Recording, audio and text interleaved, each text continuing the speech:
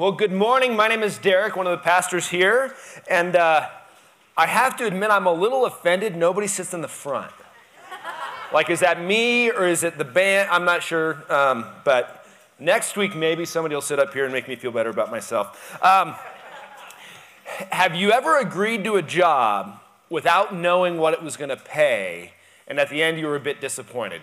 Like when you were a kid and your neighbor, a nice old man is like, hey, come rake up my leaves and I'll pay you. And you're raking up the leaves and thinking about what you're going to buy. And when I was a kid, it would be a Slurpee and a bag of candy at 7-Eleven. And then at the end, he's like, oh, good job, and gives you $1. You're like, that took 3 hours. I ever had some of that? We probably all have. It's like, that just was not worth it. Or how about those times maybe in a race or something else where you're right at the end, and you're tempted to give up. You're like, oh, but I can push through. And you make it. You're like, that was worth it. Again, a race, your last lap, and you're like, I can do it. And you push it through, and you make it to the end, and you kind of pass out, but you got a personal record or whatever it is. Today's passage in Hebrews, and you can turn there, Hebrews chapter 6. We're going to be looking at that idea of sticking it out. Kind of the big idea, I'll give it right up front. The big idea is endure to the end in your faith. Endure to the end, it's worth it. The gospel, if you didn't know, is really good news. But have you ever really thought about it's also bad news? The gospel's bad news for the person who won't believe. Because the gospel's true, and it's the only truth, right? The only true way to God is through Jesus Christ. And those who reject it, hell and judgment are a very real place. And so this passage today we're going to look at, the whole thing is stick it out to the end because it's worth it. Because it's worth it. But there's also first the other side of the coin. Now what we're going to see is actually probably the most difficult passage in all of the New Testament. So I'm going to skim through it really fast. But it really is. It's a really difficult passage in Hebrews 6. But as you look at the whole context, it's helpful, and it's one of those things we need. I'd be honest, this is mainly, I would say, kids. I would want my kids to hear this passage, and they're driving home right now from California, so they're not going to hear it, but maybe they will. But this idea here, stick it out to the end, is one that we really need, and these people that he's writing to, right, these Jewish Christians early on, were tempted to go back to what they believed before, right? Tempted to walk away from the faith, and that's what's happening here. So, last week, kind of runs off last week. Last week, Ben looked at chapter 5 and the idea of it's time to grow up, right? And so maybe some of us were a little bit offended by Ben, but it wasn't Ben, it was the passage. But the writer is saying it's time to grow up, and really last week and this week go together. And if we link back to a few weeks ago, if you remember, the warning was don't drift, right? Break the grip of the rip is what we talked about, right? A rip current pulling us away. This kind of goes off of that, where he's saying, be careful, don't drift. You slowly drift off, and you're either moving forward or you're moving back with Christ. And last week we looked at the idea that some people had moved backwards, right? They had learned the stuff, and then they're kind of going back to the beginning. And this warning goes off of that one. Now, if you drift far enough back, you might drift all the way, right? Or you drift away, pretty soon you're totally lost. Let's look at Hebrews 6. We're going to start in verse 4. We'll start in verse 1, actually. Get the context here. Hebrews 6:1.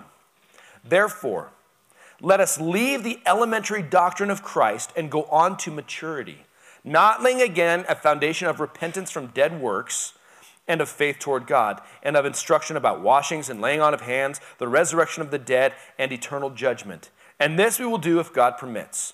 So that kind of is the transition from last week into this. He's saying, it's time to grow up. We can talk about these things, but these are the foundational basic things, right? We shouldn't have to waste time on that anymore. He's saying, you guys should be past that. You should be teaching others, but you keep going back to this. And this goes straight into verse 4. For it is impossible in the case of those who have once been enlightened, who have tasted the heavenly gift, and have shared in the Holy Spirit, and have tasted the goodness of the Word of God, and the powers of the age to come, and then have fallen away, to restore them again to repentance, since they are crucifying once again the Son of God to their own harm, and holding him up to contempt. Okay, what? we look at this, and there's several ways to read this.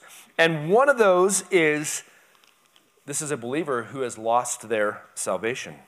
Now, we're going to look at three basic interpretations. That first one, which there have been whole groups of believers that have read that and said, okay, a believer can lose their salvation. And if that's true, that changes everything about your faith.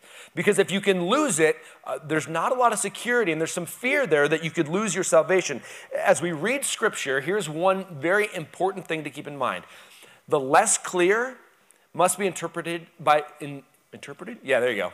Translated, whatever, by the more clear. So if there's something kind of confusing, look at what is clear elsewhere, and sometimes that means we start with what something can't believe or can't mean, right? So here, this one, can this mean that we can lose our salvation? Let's look at John 10, 27 to 29. It'll be on the screen here.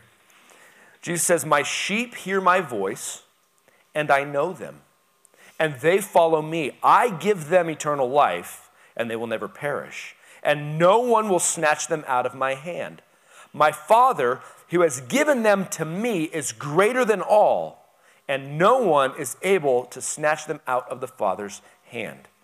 That is one of the most clear passages where Jesus is saying, the Father gives me sheep, and that is any believer. He gives them into my hand, and no one can snatch them away. Meaning, if you're in the fold, right? If Jesus is Lord of your life, if you belong to him, you're stuck.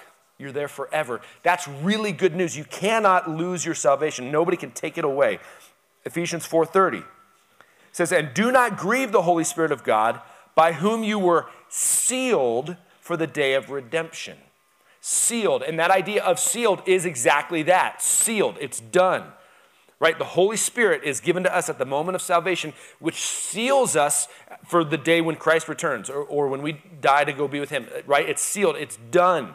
Here's the point. It is impossible for a believer to lose their salvation. It is impossible for a believer to lose their salvation. You see it in Romans 8, John chapter 3, all over. It is very clear, right? Because if we can lose it, that means we can earn it. Therefore, salvation is based on works. But in Ephesians 2, 8, 9, we see very clearly salvation is by faith alone, God's grace alone, in what Jesus did alone. So it is impossible to lose salvation. So this passage can't mean that. So what does it mean? It could mean that a person looks like they're saved, but they're not really, right? Somebody part of the church, and everybody would say this is a brother or sister, and then they walk away, and it's like, oh, they never truly were saved to begin with. Is that biblical? 1 John 2:19. John writes this, they went out from us, but they were not of us.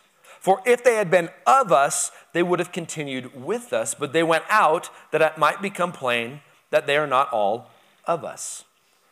So that's him saying, all right, these people who were part of the faith, right? They were like one of us sitting here, and then they drifted away. They said, I don't believe anymore. I'm going that way. He says, they went out of us because they were never truly one of us.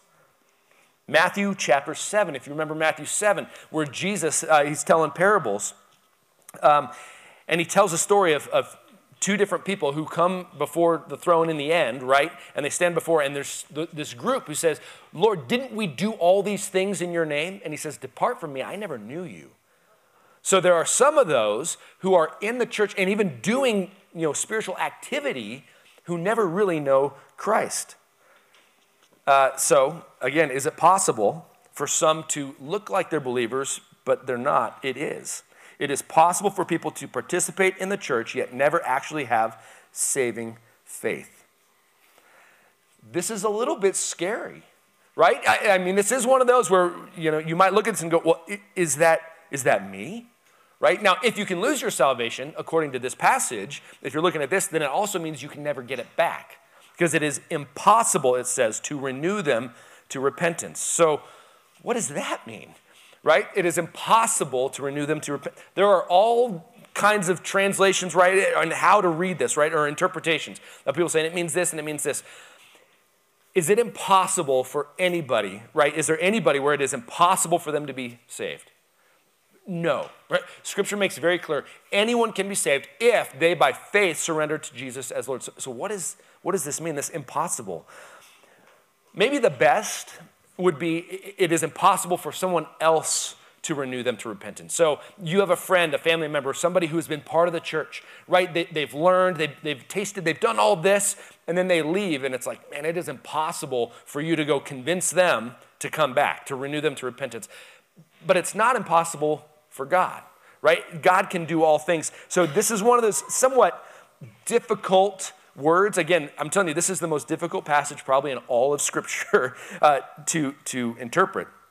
But here, again, it's not impossible for anyone to be saved. So here's the fear that some will read this. And you might have this. You look at this and like, is that me? Right? Am I the apostate? That's the word used, apostate. Someone who's part of the faith and then leaves. They apostatize. Maybe you've heard that. They leave. And you might be saying, well, is that me? I've done this. I've committed the unforgivable sin. Right? I can't be renewed to repent. I'm lost for good. Here's the good news. That's impossible. Right? And for you, if you're here or at any point you're like, no, I want to repent. I want to follow Christ. Boom, you're not this person. Right? So fairly easy. The falling away of an unbeliever involves a sustained, committed rejection of Christ and a departure from the Christian community. Meaning, fear not. Right? If you desire God, you desire truth, you're good. Don't worry about it. This is the person who says, I reject what the Bible teaches. I reject that Jesus is the only way. I reject that he died and rose from the dead. Now, look at verses 7 and 8, because here we're going to see these two different responses to the gospel, to the good news. Two different responses for people who are part of the community. Verse 7. It says, for land that has drunk the rain that often falls on it and produces a crop useful to those for whose sake it was cultivated, receives a blessing from God. But if it bears thorns and thistles, it is worthless and near to being cursed, and its end is to be burned. Again, some of this seems kind of hard to understand, but he's given us an example, right? So you till the ground. Maybe you have a garden. I have a garden and tilled it, do all the stuff, right? And this year, the tomatoes in that section did not grow at all, but grass grew, right? So you do all this work and you give it all the nutrients, whatever, and if it produces good fruit, there's a blessing. So that's the believer who is reading God's word, who is part of the community, who is growing and learning, right? And they're wanting to grow. They're going to bear fruit. They're going to grow. Or there's those who do all this, and again, that's why I think a lot of times kids fit into this, right? Because parents would make them come. And at some point, they make their own choice, but they could be those, I've experienced it, but there's no fruit, right? It just bears thorns and thistles, meaning they've had all the benefits, but it produces nothing. There's no love produced in them. They walk away.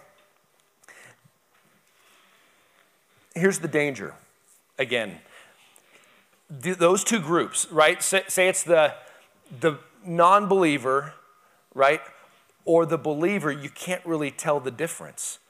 You know what I mean? There's those who they're here, or they walk away and they're still a believer, or they walk away and they're a non-believer, they walk away. There's no security in that. And that's kind of what he's trying to get here. This is the danger side of the coin of rejecting Christ. Now, there's a third option. As you look at this passage, there's a third option of what this might mean. And this might mean those who are truly saved and walk away and they're going to lose something. Is that possible?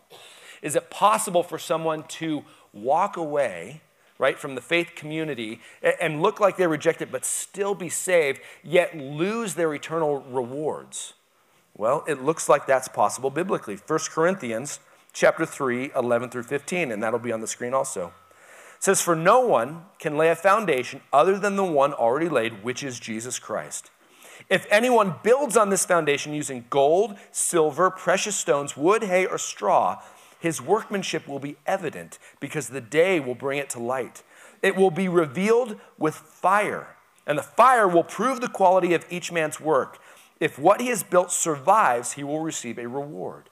If it is burned up, he will suffer loss. He himself will be saved, but only as through the flames. Notice that there's similar language, right, of things that will burn up, of like the thorns, wood, hay, and stubble. Here it is very clear, right? Although rare, it is possible for a true believer to waste their life yet still enter God's eternal kingdom. It is possible, but I would say rare. It is rare. But yes, right, that Corinthians passage, there are some who their faith is real, but then they never grow. And it says they enter as through fire, right? These are ones that I picture them stumbling into heaven with their clothes on fire, they're singed, and they're there. But as I think Ben told me once, heaven needs toilet scrubbers too. So there's a reward aspect. Now here's how we started that, right? Of you do a work for the neighbor, not knowing what you're going to get, and is it worth it? Following Christ is worth it. We don't fully understand what those rewards are, but we know it's worth it.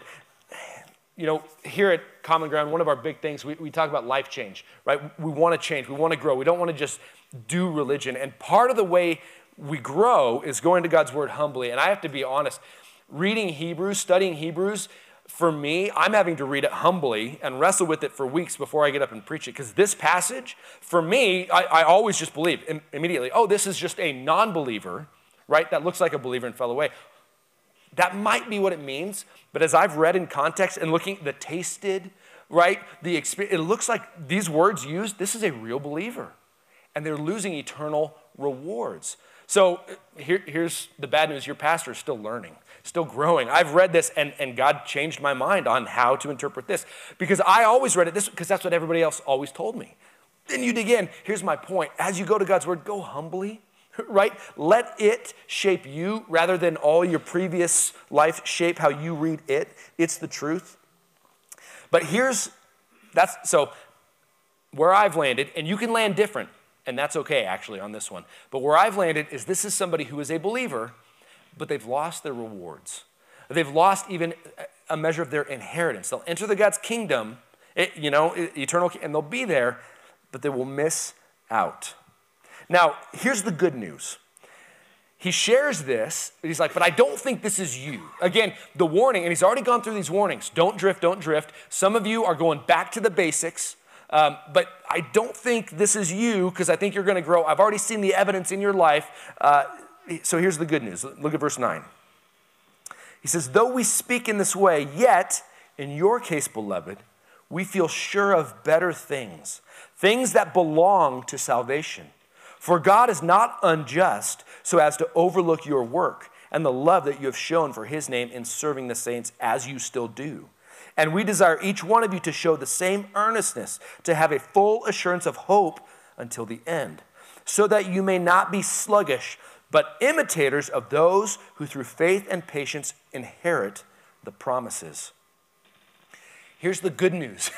He shares that, like, this could be you. You could drift away. You could be not saved, or you could lose your rewards, but I don't think this is you.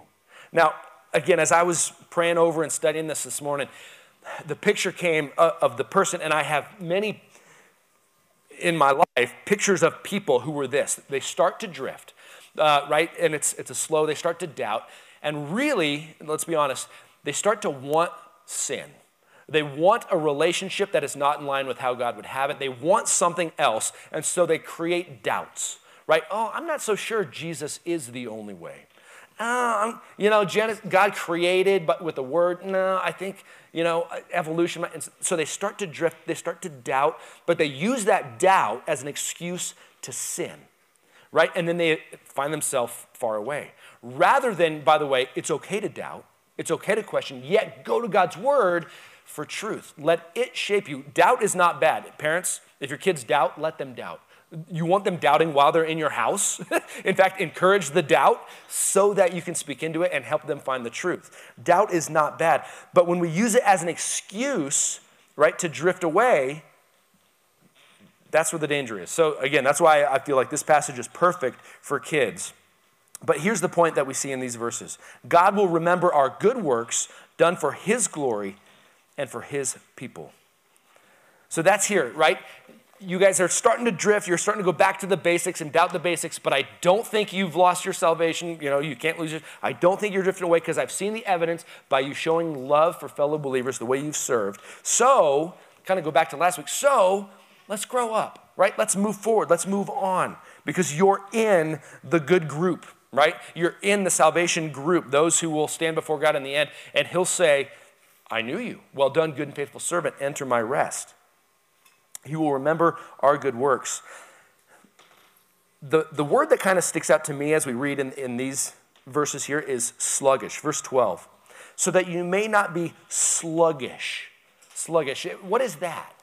Yeah, that's the idea. Again, all of Hebrews is one big sermon, one big story. Do not be sluggish. We get into the church, right? We start doing churchy stuff, whatever, and we can get sluggish, right? We can get lazy. We can start, well, I'm not going to come on Sunday because the weather's really good and I'd rather go do whatever. And that's fine. I'm not saying you can't skip church on Sunday, but when that becomes a pattern and pretty soon you're like, I haven't been to church in 4 months, that's a problem, right? And we start to drift and we get sluggish. Oh, I know I should be spending time in God's word, but I'm too tired. I wake up tired. I'm not doing that. I know I should be sharing my faith with those around me. My neighbor's lost, and I don't feel, right? Sluggish. That's what he's talking about.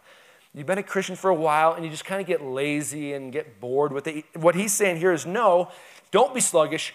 Get in the game. Continue on. Again, back to last week. Grow up. Be part of the mission.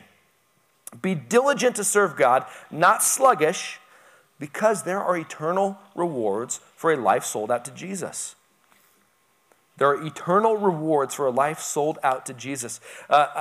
I enjoyed last week, I got to go down to Arizona and visit Lydia, who is our 19-year-old, holy moly. And she's going to college down there, and she's gotten involved in a church, which is awesome. She was on the worship team, and so I got to go down and watch. But it was neat seeing another church in another state with kind of the same heart that we have, and it was kind of a lot of fun.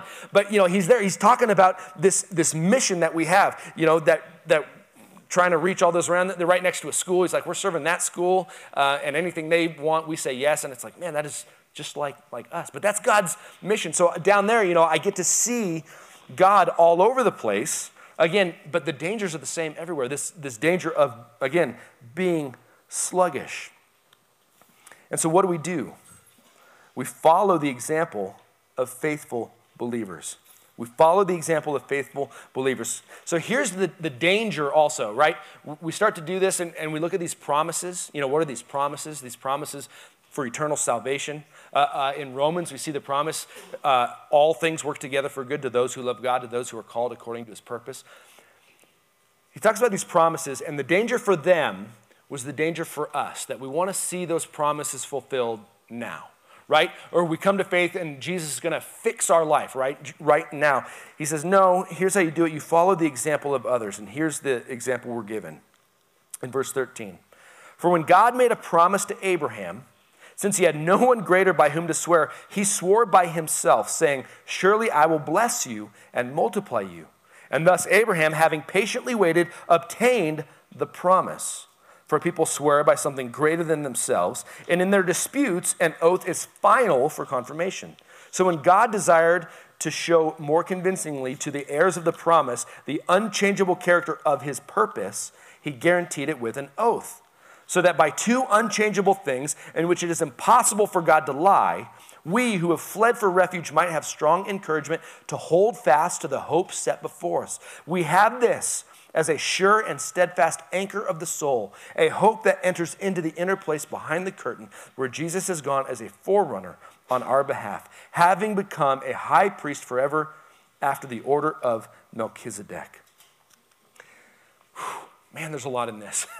But here he says again, follow the example of faithful believers. And the example given is Abraham. Now, what were the promises given to Abraham? Right? God called Abraham. He said, leave here, go to a place I will show you, and I'm going to make you a great nation. I'm going to give you this land. You're going to be a blessing to all the world. He had no kids, right? He was old. His wife was old. They had no children. Do you know how long it was between that promise and when he had Isaac? 25 years. He had to wait 25 years for the fulfillment of that promise. And he never saw the real promise, right, of him becoming a great nation. He never saw all those kids. And the great promise given to Abraham was the blessing that came through Jesus Christ. That was hundreds and hundreds of years. He never saw that. But yet God still fulfilled his promise, meaning Abraham was patient. That's the example we're given. And that's what we're told here, right? We come to know Christ. Our faith is secure, and there are great promises in this life and in the next, but they might not happen right now, so be patient. Be patient. It's worth it. It will come at some point, right? And this is one of those that I've talked to people. I tried the Christian thing and it didn't work, right? Because we want God to fix our marriage, fix our kids, fix our, right? All these things and fix it now. That's our society, right? Amazon Prime, boom, I get it tomorrow. McDonald's, you order it, it's right now. If you go to a fast food restaurant and they take more than 5 minutes, you're impatient. We take that same thing to Christ. And he's saying here, be patient. God's promises and his purpose will not ever change, although it may take time for them to come to fruition. Right? His promise and his purpose. What's his purpose? His purpose is to restore all things back to the original creation, right? That's his purpose, and he's doing that through Christ. He created everything in Genesis 1. He created it. He said everything is good, right? There was no sin. Relationships were perfect. Relationship with God was perfect. He's restoring that in the end. Sending Jesus, right? Jesus came, was our sacrifice to cover sin, began that restoration process. When he comes back, it's going to be perfect. That's his purpose. And he's restoring it through Christ. And he's going to fulfill it. This whole passage here where he's saying, two promises, or making an oath, that's God basically saying, I don't lie. I promise to do it. You can have faith it's going to happen. Right? You swear on something greater than yourself. There's nothing greater than God. And so God promises on himself, he's going to make these things happen. So now we trust God in the process, right? Patiently and diligently serve Jesus, clinging to Jesus until the day we see him face to face and are rewarded. Verse 19, I love this. We have this as a sure and steadfast anchor of the soul, a hope that enters into the inner place behind the curtain. What is the great promise that we see here? And this is a promise for right now. This is not a promise for future. It is a promise for future, but it's a promise right now. Jesus entered behind the veil. What is that talking about? We're going to get into this some next week, but looking at the priestly order of Melchizedek, and Ben hinted at it because he saw it last week. But here, we're talking again about this priestly order. And we've already talked about this some, the high priest. In the temple, right, the Jewish temple, there was an area called the Holy of Holies. That was the place where only the high priest would go, and only once a year to make sacrifice for sin. That was the direct, perfect presence of God, is that area. There was a veil that blocked that area off. So again, nobody went back there. And that veil was 6 inches. You look in the Old Testament, you can see the instructions for how to make it. A 6-inch thick veil. What this says, Jesus went behind that veil, meaning he went directly into God's presence. But more than that, he makes it possible for us to go behind that veil. When Jesus died on the cross, we're in the Christmas season, which is great. Jesus, a baby in a manger. He didn't stay a baby. He grew up and he went to the cross. And when he was on that cross and he died, it said, it is finished. I want to, in the end, like when we're in I really want to watch a video of that day. I want to see what happened because it got dark. The earth shook. And in the temple, that veil, it still gives me chills, that veil tore in two. It ripped. That's impossible. Right? God tore that in two, telling everybody there is a new order in town. It no longer is it a priest that has to go into God's presence for you. You now can go into God's presence directly. That's the great promise. It's not that he's going to fix everything in our life now. Again, we looked at promises some weeks ago, but it's that he'll go through it with us. That we have him no matter what. Do you have hard things? Guess what? God knows it, and he's here with you. And you don't have to come to a pastor. You don't have to go to anybody else to get to him. You have direct access to God. That's what he's saying. That is really good news, and that's available right now to everybody who will bow the knee to Jesus. This warning ends in an encouragement, right? This warning, do not drift. Do not go away. I go back to those 2 verses, right, where he says there's the 2 groups, and you have all the things available, right? You have this, preaching from God's word. You have the singing, but we're told to sing a new song. We're told to worship. There's something that happens when we worship together. God gives us community. One of those things here at Common Ground we talk a lot about is groups. We don't have a lot of programs. We have groups. Why? Because real, authentic life change happens in community around God's word. So is it biblical to do groups the way we do it? It's not commanded. But we are commanded to have relationships with fellow believers. So it's all these things. Are we availing ourselves to all the things God gives his people? And then, are we actually surrendering to it? Are we letting it change us? Right? Again, it's the rain falling. It's the nutrients put in the soil. Are we then growing and producing fruit? Or are we just kind of taking it lightly? You know, last week when I was at this other church, one of the things the pastor said that stuck out to me, he said, we're supposed to be radical freaks, something like that. I'm like, yeah, we are. You know, yes, we are. We're not supposed to just trying to blend in with the world. We're supposed to be radical. We're supposed to be different. We don't just add Jesus into our life to make our life better. Jesus takes over our life. Jesus becomes our life because Jesus went to that cross, not just to save us, you know, so he can make our life better here, but to save us eternally so that we could become part of his family and then he could live in and through us to change the world around us. And by the way, that purpose, that promise, it's going to happen. Christ is going to return. He's going to set up everything perfectly. He's going to reign and rule. Where are we going to be? You know, the main point I think in this whole thing is, are you going to be there getting rewards? Are you going to be there at all? Excellent. Yes, Morgan, I think you will be there. Yes. And I do believe that there's an inheritance. There are rewards that we can lose, that we can not gain by the way that we live our life now. This is a big deal. I wish I had more of this, I think, growing up, more of this, that there are eternal rewards. What we do matters. I kind of always thought, well, I'm saved, so I'm saved. It doesn't matter what I do anymore. That's not what Scripture teaches. It matters greatly what we do. And so avail yourself to all the things that God gives us. You know, we talk about next steps all the time. What is your next step today? Well, I would say for you, one, have you bowed the knee to Christ? Do you believe that Jesus is the only way to salvation? He is God in flesh. He died on the cross, rose from the dead for you. Have you bowed the knee to him? Today is the day to do that if you haven't. And are you holding back, right? Like, I want to do the church thing. But I don't want to really go all in. Like, I don't want to go to a group every week. That's a lot. That's busy. Maybe it's time for you to get in relationships, actually start to share life with others. Maybe it's time for you to actually confess some sin to a fellow believer. Whatever it is, what is your next step? Right? To join the mission, right? We are not an event to attend. We are a mission to join. Have you joined the mission, or are you just kind of attending, right, to get what you want? God saves us to do something through us. Let's pray. God, we love you. I thank you for your word. This whole chapter is a difficult one, but the point is not that difficult. The point is simple, and it is right there, that there are eternal rewards, and that judgment is real. God, we love you.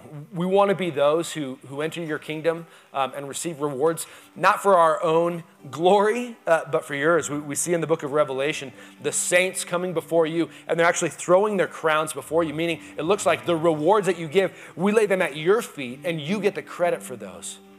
God, we live in a tough place here in northern Nevada. There's a lot of addiction. Go down the list. There's a lot of sin, and there are few believers in our area. God, we want to see your kingdom grow here at Common Ground and at the other churches.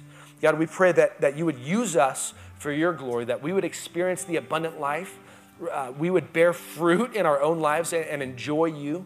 But God, that we would then share that with others, and we would see many saved, many baptized, and lives changed. We love you. In your name, amen.